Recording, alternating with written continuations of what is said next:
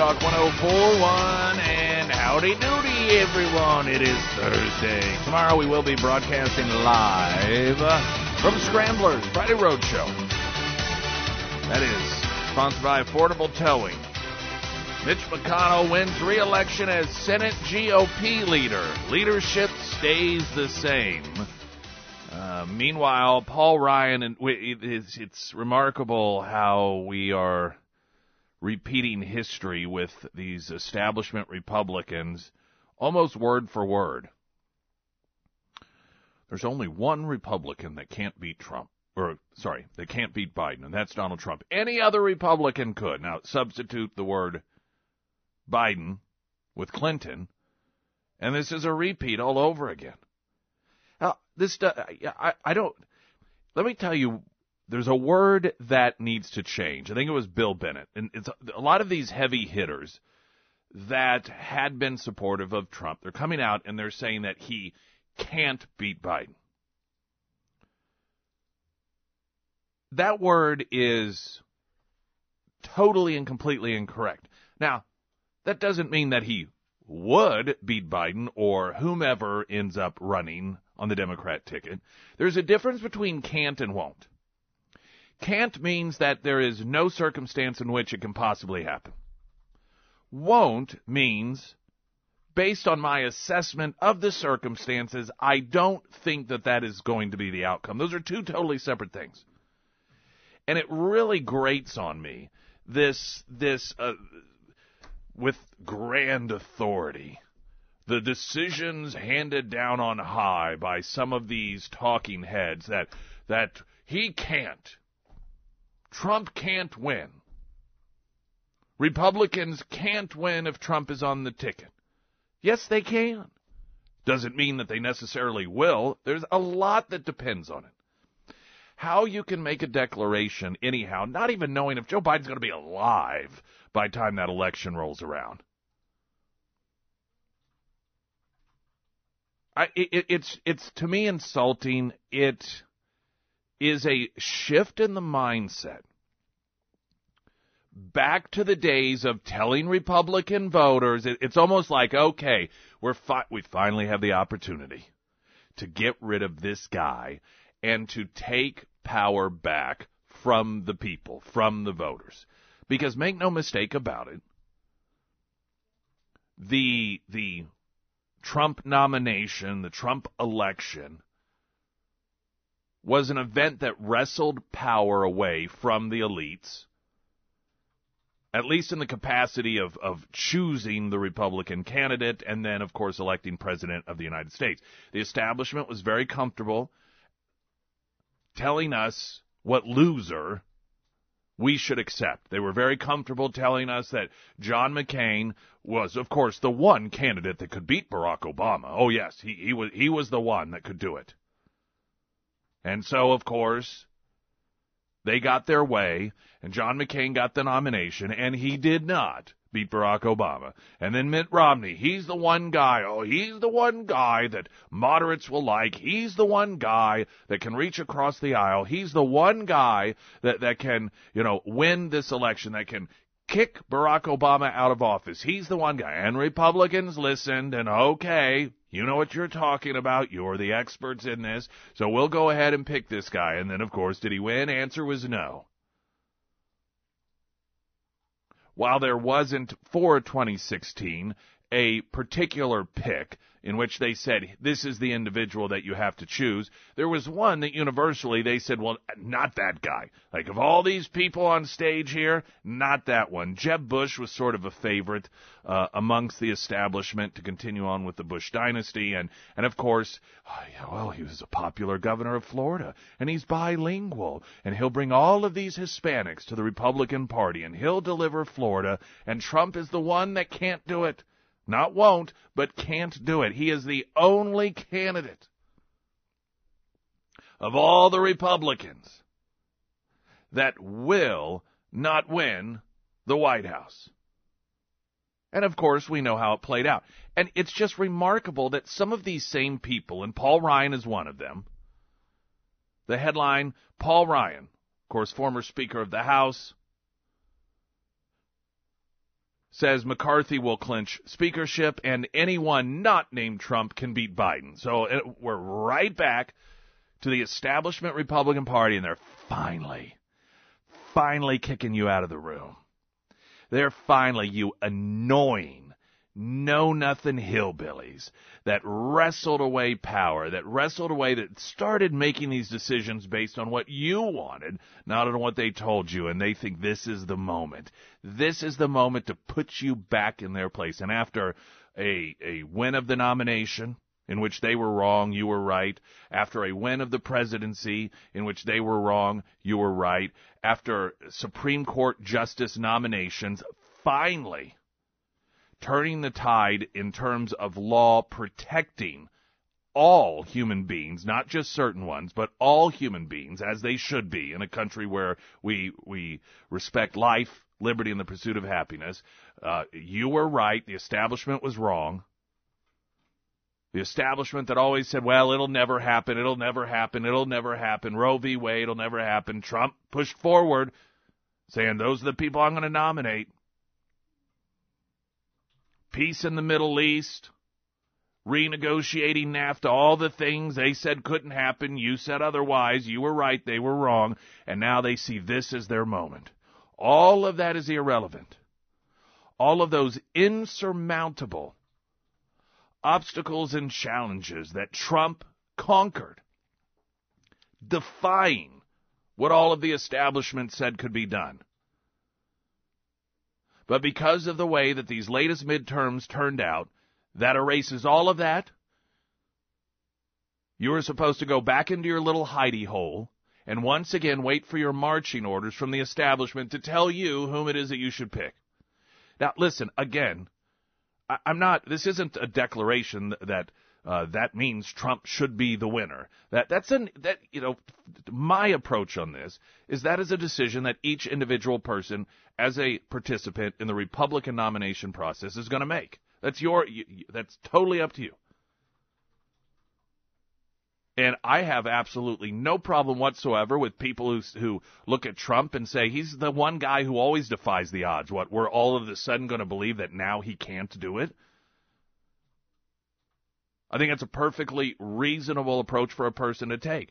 You have other people that believe the landscape has changed. And so the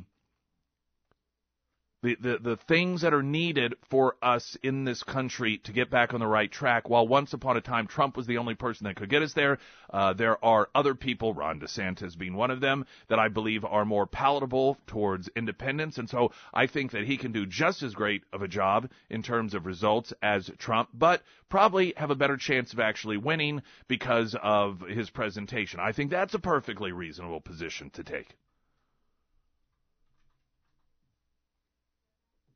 It's not about pro-Trump, anti-Trump, not about in the context of what I speak at this moment. It's about the establishment, once again, just telling you, here's who you have to pick. Frankly, I don't know why they even bother. Having the popular vote, if you will, in the way of primaries or caucuses, dictate whom it is that gets nominated, because it's clear they don't want the people, they don't want the voters having the ultimate and final say, which is why they're once again trying to strong-arm you through public pressure and their declarations of Trump can't do it, he's the only one who can't do it, which it's just... You want to go, did you just go back to 2015 and look up your notes and think, I'm going to start over from here once again?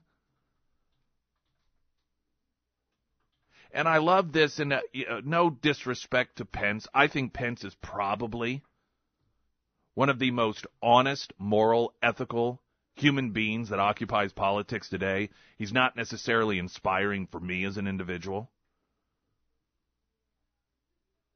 He's on CNN talking about how, of course, every Republican, the goal right now is to drive wedges amongst Republican voters and Republican officials. And so every Republican is at, what do you think about Trump? What do you think about Trump? What do you think about Trump? Mike Pence, who, again, I in certain capacity I have tremendous respect for, notes that he believes it's time for new leadership. Why isn't that the stance being taken when it comes to Mitch McConnell? I mean, it's just, we hear it, and it's the establishment Republicans that oftentimes present this when it comes to, well, we just need new leadership. Oh, you mean except for everybody else? Except for the people who have been in there running certain aspects of or wings of the Republican Party, certain components of the Republican Party for 40, 50, 60 years. Oh, that leadership is fine to stay. It's Trump that needs to go. It's crap. Jason Rima, he's got the latest news update. The bomb squad had to be called to a business in Clever this week. One person was arrested after police in Clever, Missouri, found what looked like a homemade explosive device. Police made a stop Tuesday in the parking lot of a Dollar General store. The bomb squad was called in to destroy the device. No one was hurt. The Justice Department says it's investigating whether Missouri has violated civil rights laws by needlessly institutionalizing adults with severe mental illnesses. The federal agency saying it will review whether Missouri's use of guardianships and conservatorships instead of less restrictive forms of assistance needlessly strips people of their independence. Another round of testing has found no harmful radioactive contamination at a Missouri elementary school, leaving school board members to wonder if there's really any risk at that now closed school. Jana Elementary School in Florissant closed last month after testing by a private company found contamination. The Army Corps of Engineers followed up with its own study and found no contamination. Then the Hazelwood School District ordered a third round of testing from a private engineering company. That company told the board Tuesday night the building and grounds are not contaminated. I'm Jason Rima, Springfield's Talk 104.1. First Alert Forecast, sponsored by St. Clair of the Ozarks Home Improvements. Mostly sunny day, high of 47. There's a slight chance of rain and snow tonight, down to 21 for a low tomorrow. Mostly cloudy, chance of morning flurries, high of 32. 40 on Saturday, Sunday sunny, high of 46. You're listening to Nick Reed in the Morning on Springfield's Talk 104.1. American Transmissions, talk and text line 447 KSGF. Trump did a lot of good things, as one message, but until these presidents stop bypassing Congress with executive orders, any policies put in place are temporary. Another noting, wasn't it the establishment that pulled money away from key races and midterms, but yet it's Trump's fault? Let me address that here, because I'm hearing some commentators and experts downplay that because it wasn't really that much money. One of the examples that is often cited in terms of Mitch McConnell's involvement in this is that he pulled like $9 million or $8 million out of Arizona and put it elsewhere. Of course, these dollars are fungible, but at the same time here he's funneling money up to Alaska, in which a Republican is going to win either which way because of their convoluted voting system up there.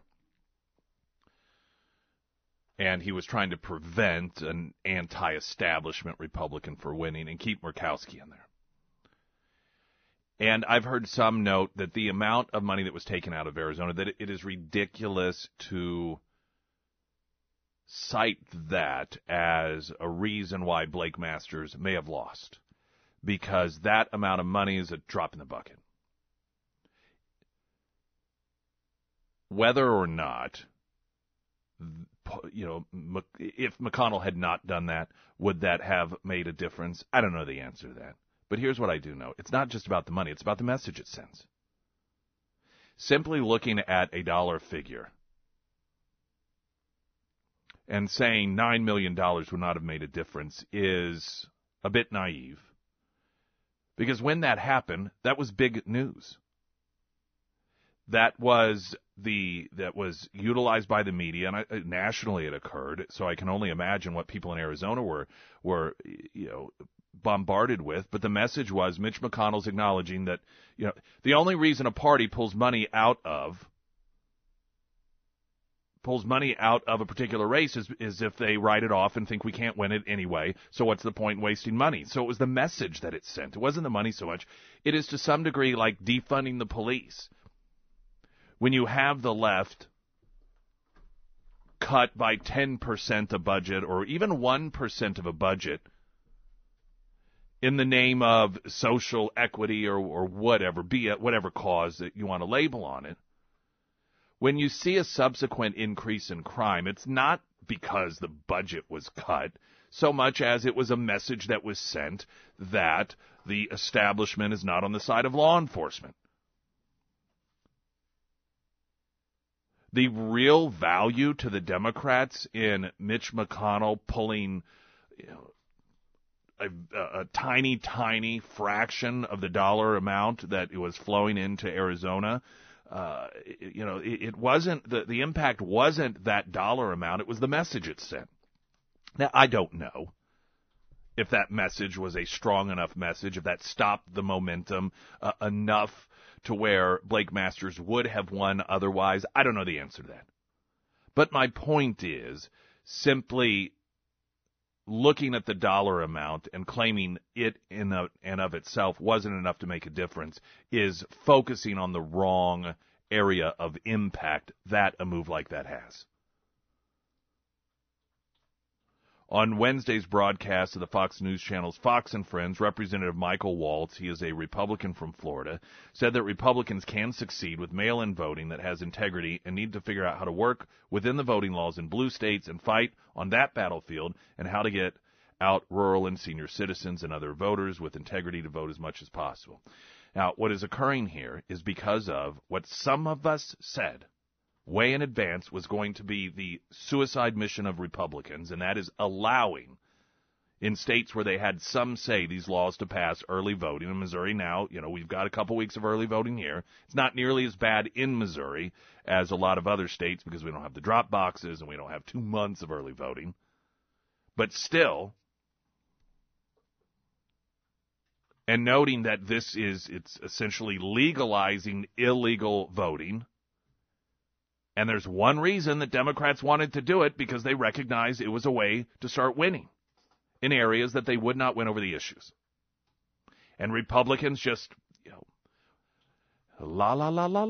just sort of skip through the fields. No, it'll be fine. Oh, no, it's a compromise. We got something, we got photo ID thrown in there. Oh, for Pete's sakes.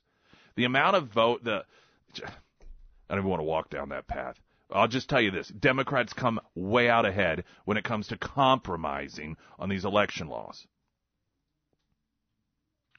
And there's a growing recognition amongst Republicans that, well, these are the new rules of the game, and so we're just going to have to learn to play by them. We are going to also now have to figure out how to go out and gather up ballots as quickly as possible, as if this is the final portion of supermarket sweep. Because with the Democrats, the way that they have operated under these new election laws, it's about getting as many ballots as possible. Convincing people to vote for them is irrelevant to them. Enthusiasm gap is irrelevant to them. This is why they recognized early on, while so many of us sort of naively were like, they've got Katie Hobbs in Arizona. She's just refusing to debate. They're just refusing to debate. I mean, what's that going to look like? That didn't matter to them. Because if you're ballot harvesting, if you're not looking for votes, you're just looking for ballots, it doesn't matter what your candidate does. You can have a candidate that can't even talk. Let me tell you, and so with this recognition by a lot of Republicans saying, well, that's just a game we're going to have to play. Let me tell you, that to me is heartbreaking in a country that was founded on ideas and ideals. And well-reasoned, deep thought, deep searching, deep debate. And that approach that led to a 5,000-year leap of intellectual evolution, not just in this country, but that it spread in certain capacities. The rest of the world were recipients of it.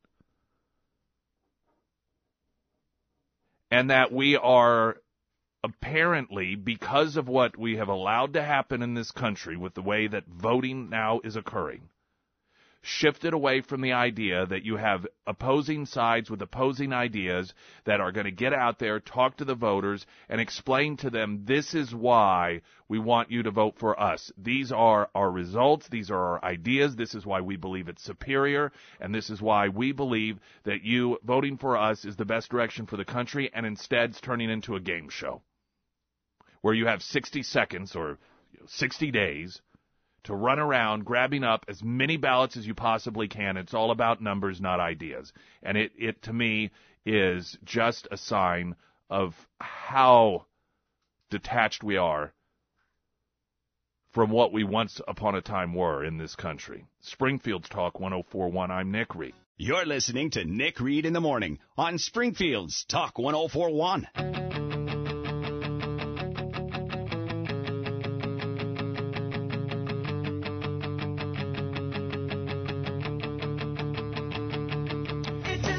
You got just a couple days left to submit your hunting photos. Show us your best shot contest we have at ksgf.com. Of course, so many of you have been posting your photos on social media, and here's a way to get a $500 gift certificate from Quick Draw Gun. Quick Draw Gun, by the way, they're fantastic people. So why not submit it? ksgf.com, and then one will be chosen. If it is you, you'll get that $500 gift card for Quick Draw Gun. It's all at ksgf.com.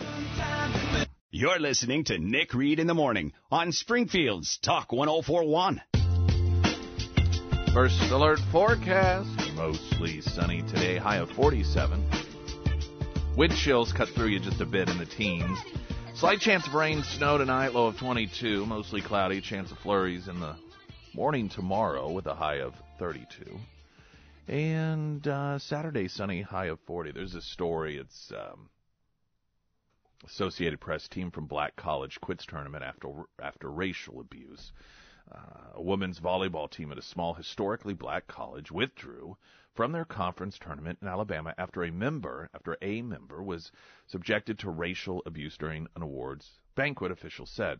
A Talladega College player, using a feature that allows nearby cell phones to transfer data to each other, received a racially motivated picture during the Southern State Athletic Conference's Volleyball Awards banquet held last week during the tournament in Montgomery, the conference said. In a statement, officials did not release the details of what the image showed, which, by the way, that really annoys me every time there's some news story.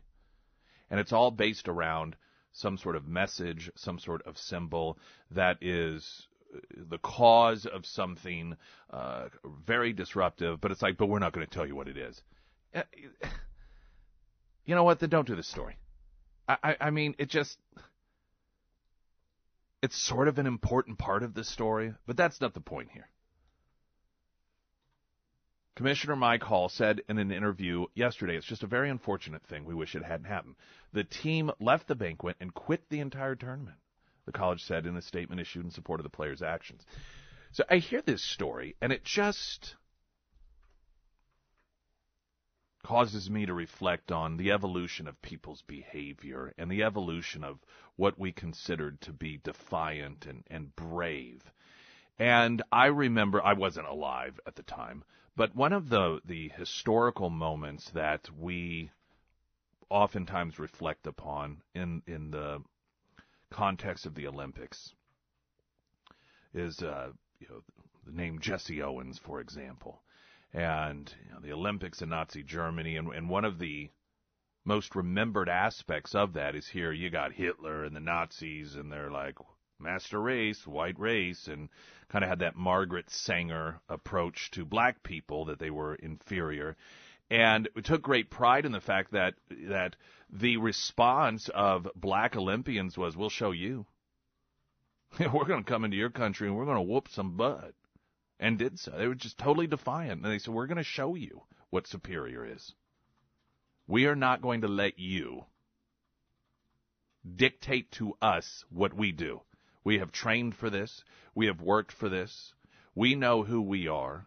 We are the best in the world. And we're not going to let some tiny man who is a racist derail what it is that we have set out to do. And that was seen as of course, as brave, as sort of the American spirit, and incredible. Now, the way that these sort of situations are approached is to essentially give in, if you will, do the opposite. Instead of showing defiance, instead of saying, you're not going to control me, you're not going to control my behavior, we're just going to leave. And the quote from the school, to me, is such a remarkable quote, referencing the fact that they decided we're just going to quit and not even play in the tournament. We're going to go home. This is the quote from the school. We commend the women's volleyball team. We celebrate them for their bravery. We honor them for their commitment to their founding principles of Talladega College, as well as the tenets of diversity, equity, and inclusion. And it was, in particular, labeling that as brave that I just thought it's the thing that struck me, because once upon a time, bravery was standing up to that sort of thing by saying, you will not divert me. Here I am, a player.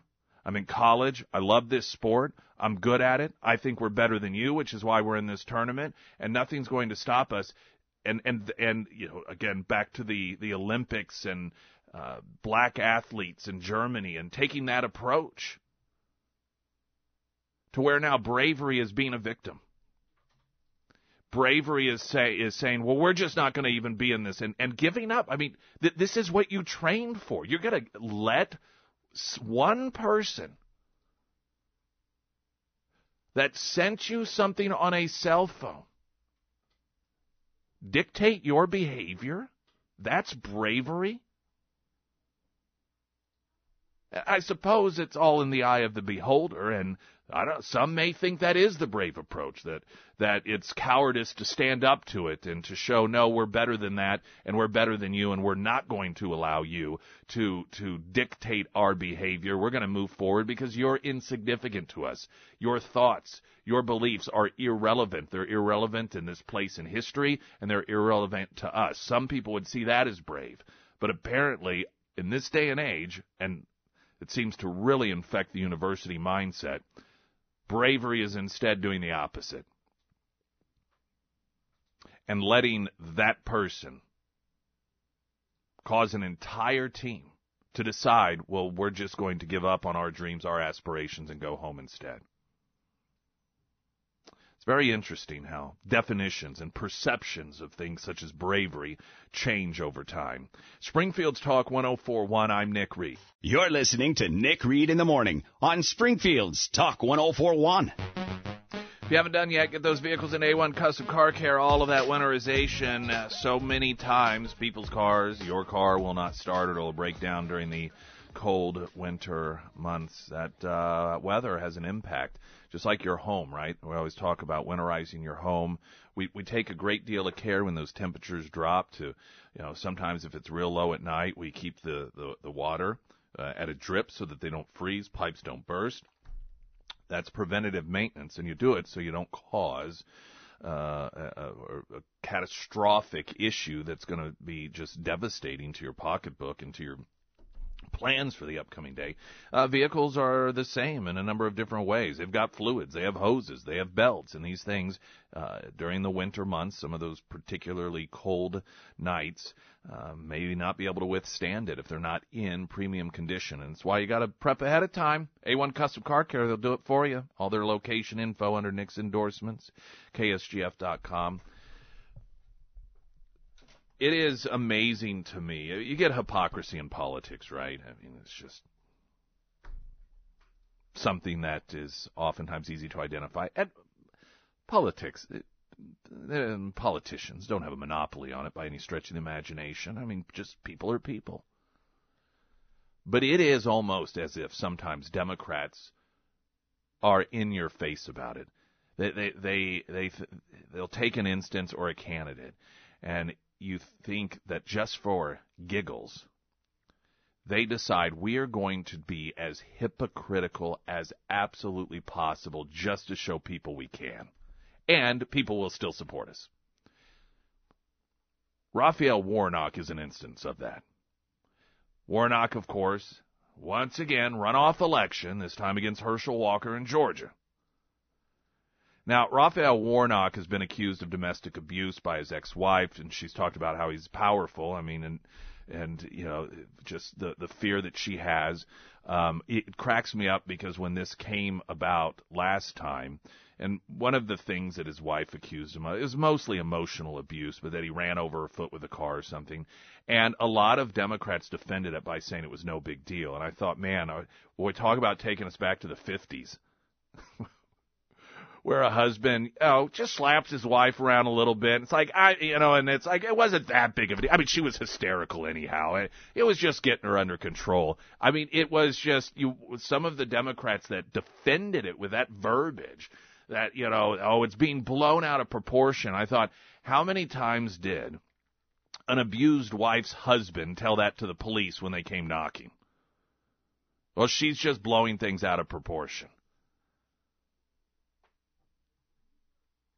We also hear separation of church and state. How often do we hear that? In fact, Mike Pence was being mocked recently by Jimmy Kimmel because of his Christian beliefs. But of course, Raphael Warnock is a preacher that still preaches from the pulpit and preaches political messages while he is in campaign. The guy himself is campaigning.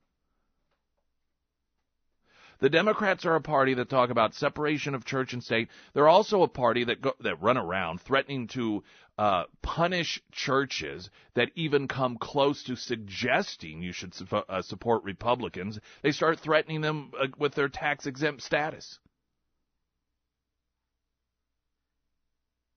So here's a story. Senator Raphael Warnock on Sunday, this is from the pulpit, preaching as a U.S. Senator, said people who criticize his church for evicting residents from its low-income apartment building, quote, attack the Church of Jesus Christ. He's sort of Fauci-esque in this way, If you attack me, you're attacking science. So if you attack Senator Warnock and the apartments that his church own, you are attacking Jesus.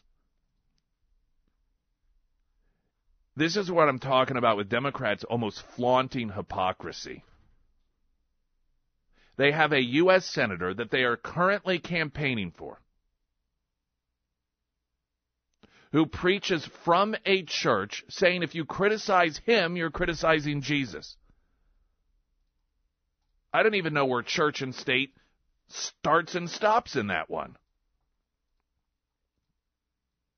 Warnock has come under fire following a Washington Free Beacon report that his Ebenezer Baptist Church, where he is the senior pastor, owns an apartment building that moved to evict residents during the pandemic for as little as $28.55 in past due rent.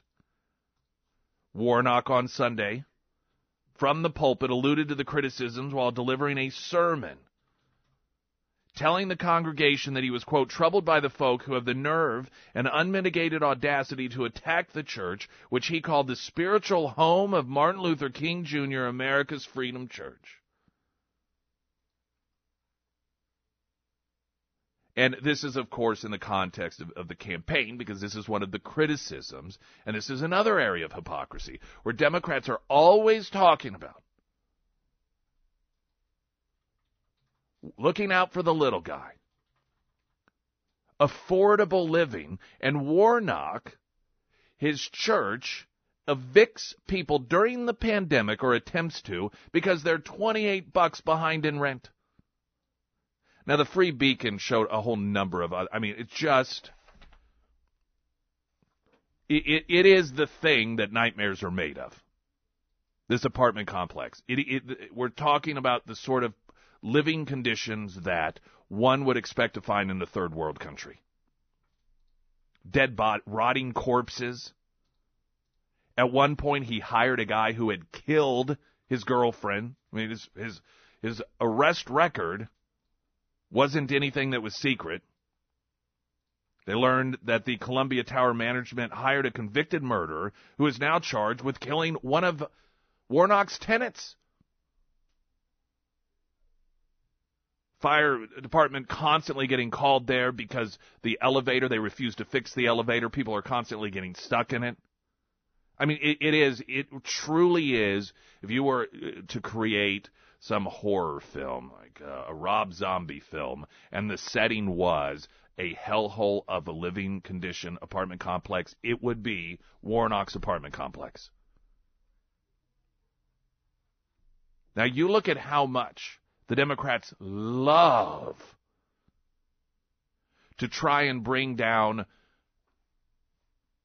religious or, people that carry the Christian mantle that are also beloved by many conservatives. Right now on Netflix, there's an entire series that is completely picking apart the Falwell family. Now, you may recall it was a few years ago. I think it's Falwell's kid who took over down there, and there's all sorts of, like, his wife is having an affair with the pool boy, and all sorts of allegations. I don't know all the details of it. Never been a follower of the Falwells, so it wasn't really in my realm of interest. But by all appearances, there were a lot of things that were going on that in no way, shape, or form are a good representation of Christianity. Oh, man, let's make a Netflix special out of that. Let's show what total hypocrites. When you have an instance, they love to just rip Joel Osteen. Again, somebody I'm not a follower of, so this isn't a defense, or, some people who are Christians don't like the guy. But because a lot of conservative Christians do tend to, or he's at least seen as somebody that conservative Christians or Republicans follow and like, they just look for any instance they can to rip him apart. And it may be valid sometimes, again, not in my area of focus. But here is a guy that by all accounts is a horrible person. A guy who has been accused of domestic violence. A guy who has been accused, and I don't think it's disputed, trying to evict elderly people during the pandemic, over $28.55. Knowingly hired a killer to work in the apartment who then killed one of the tenants. Such deplorable working conditions, refusing to fix things such as the elevator, so firefighters constantly have to go and rescue scared elderly people. Oh, but this is a guy. Oh, yeah. Herschel Walker, though, we found 2 anonymous people that claim that he paid for their abortions 30 years ago. Which is something you'd think that they would praise because he's supporting a woman's right to choose.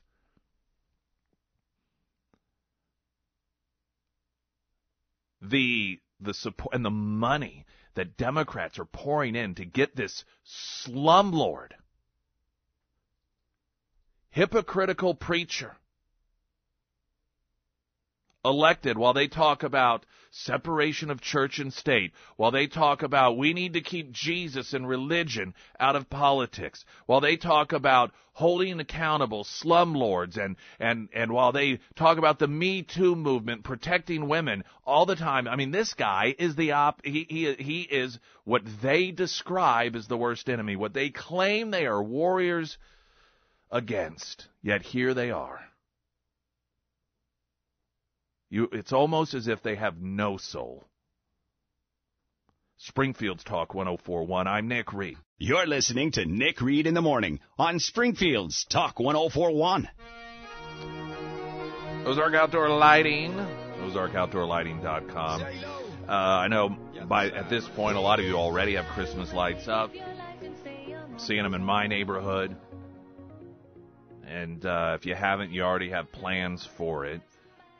When it comes March and you're finally taking them down, remember Ozark Outdoor Lighting and the fact that they can take care of all that for you. It's what I'm having done this year. Putting them up, taking them down, bulbs go out, they replace them. 25% discount from, the first year to the next. You can change color schemes if you want to. They do an incredible job, but that's got to be the best part. So just you may take them down in January and it's really cold, and or you may be one of those you put it off and you put it off and you put it off. When you're taking those down and you're hating it, just remember Ozark Outdoor Lighting. You can find them on online, ozarkoutdoorlighting.com. There was a story, Louis Farrakhan defending Kanye, and Kyrie Irving demands that Jews repent for slavery. Where is the media condemning Farrakhan? Where is it? Where are the Democrats? Where are the Democrats demanding that his church be investigated and their tax-exempt status? I mean, anytime Kanye West says something that is considered to be anti-Semitic, I mean, they're all over it. They are out there, any microphone they can find, condemning him as a danger. But one of their own, Louis Farrakhan, whose ring they still to this day like to kiss, who clearly is unapologetically anti-Semitic, and total silence.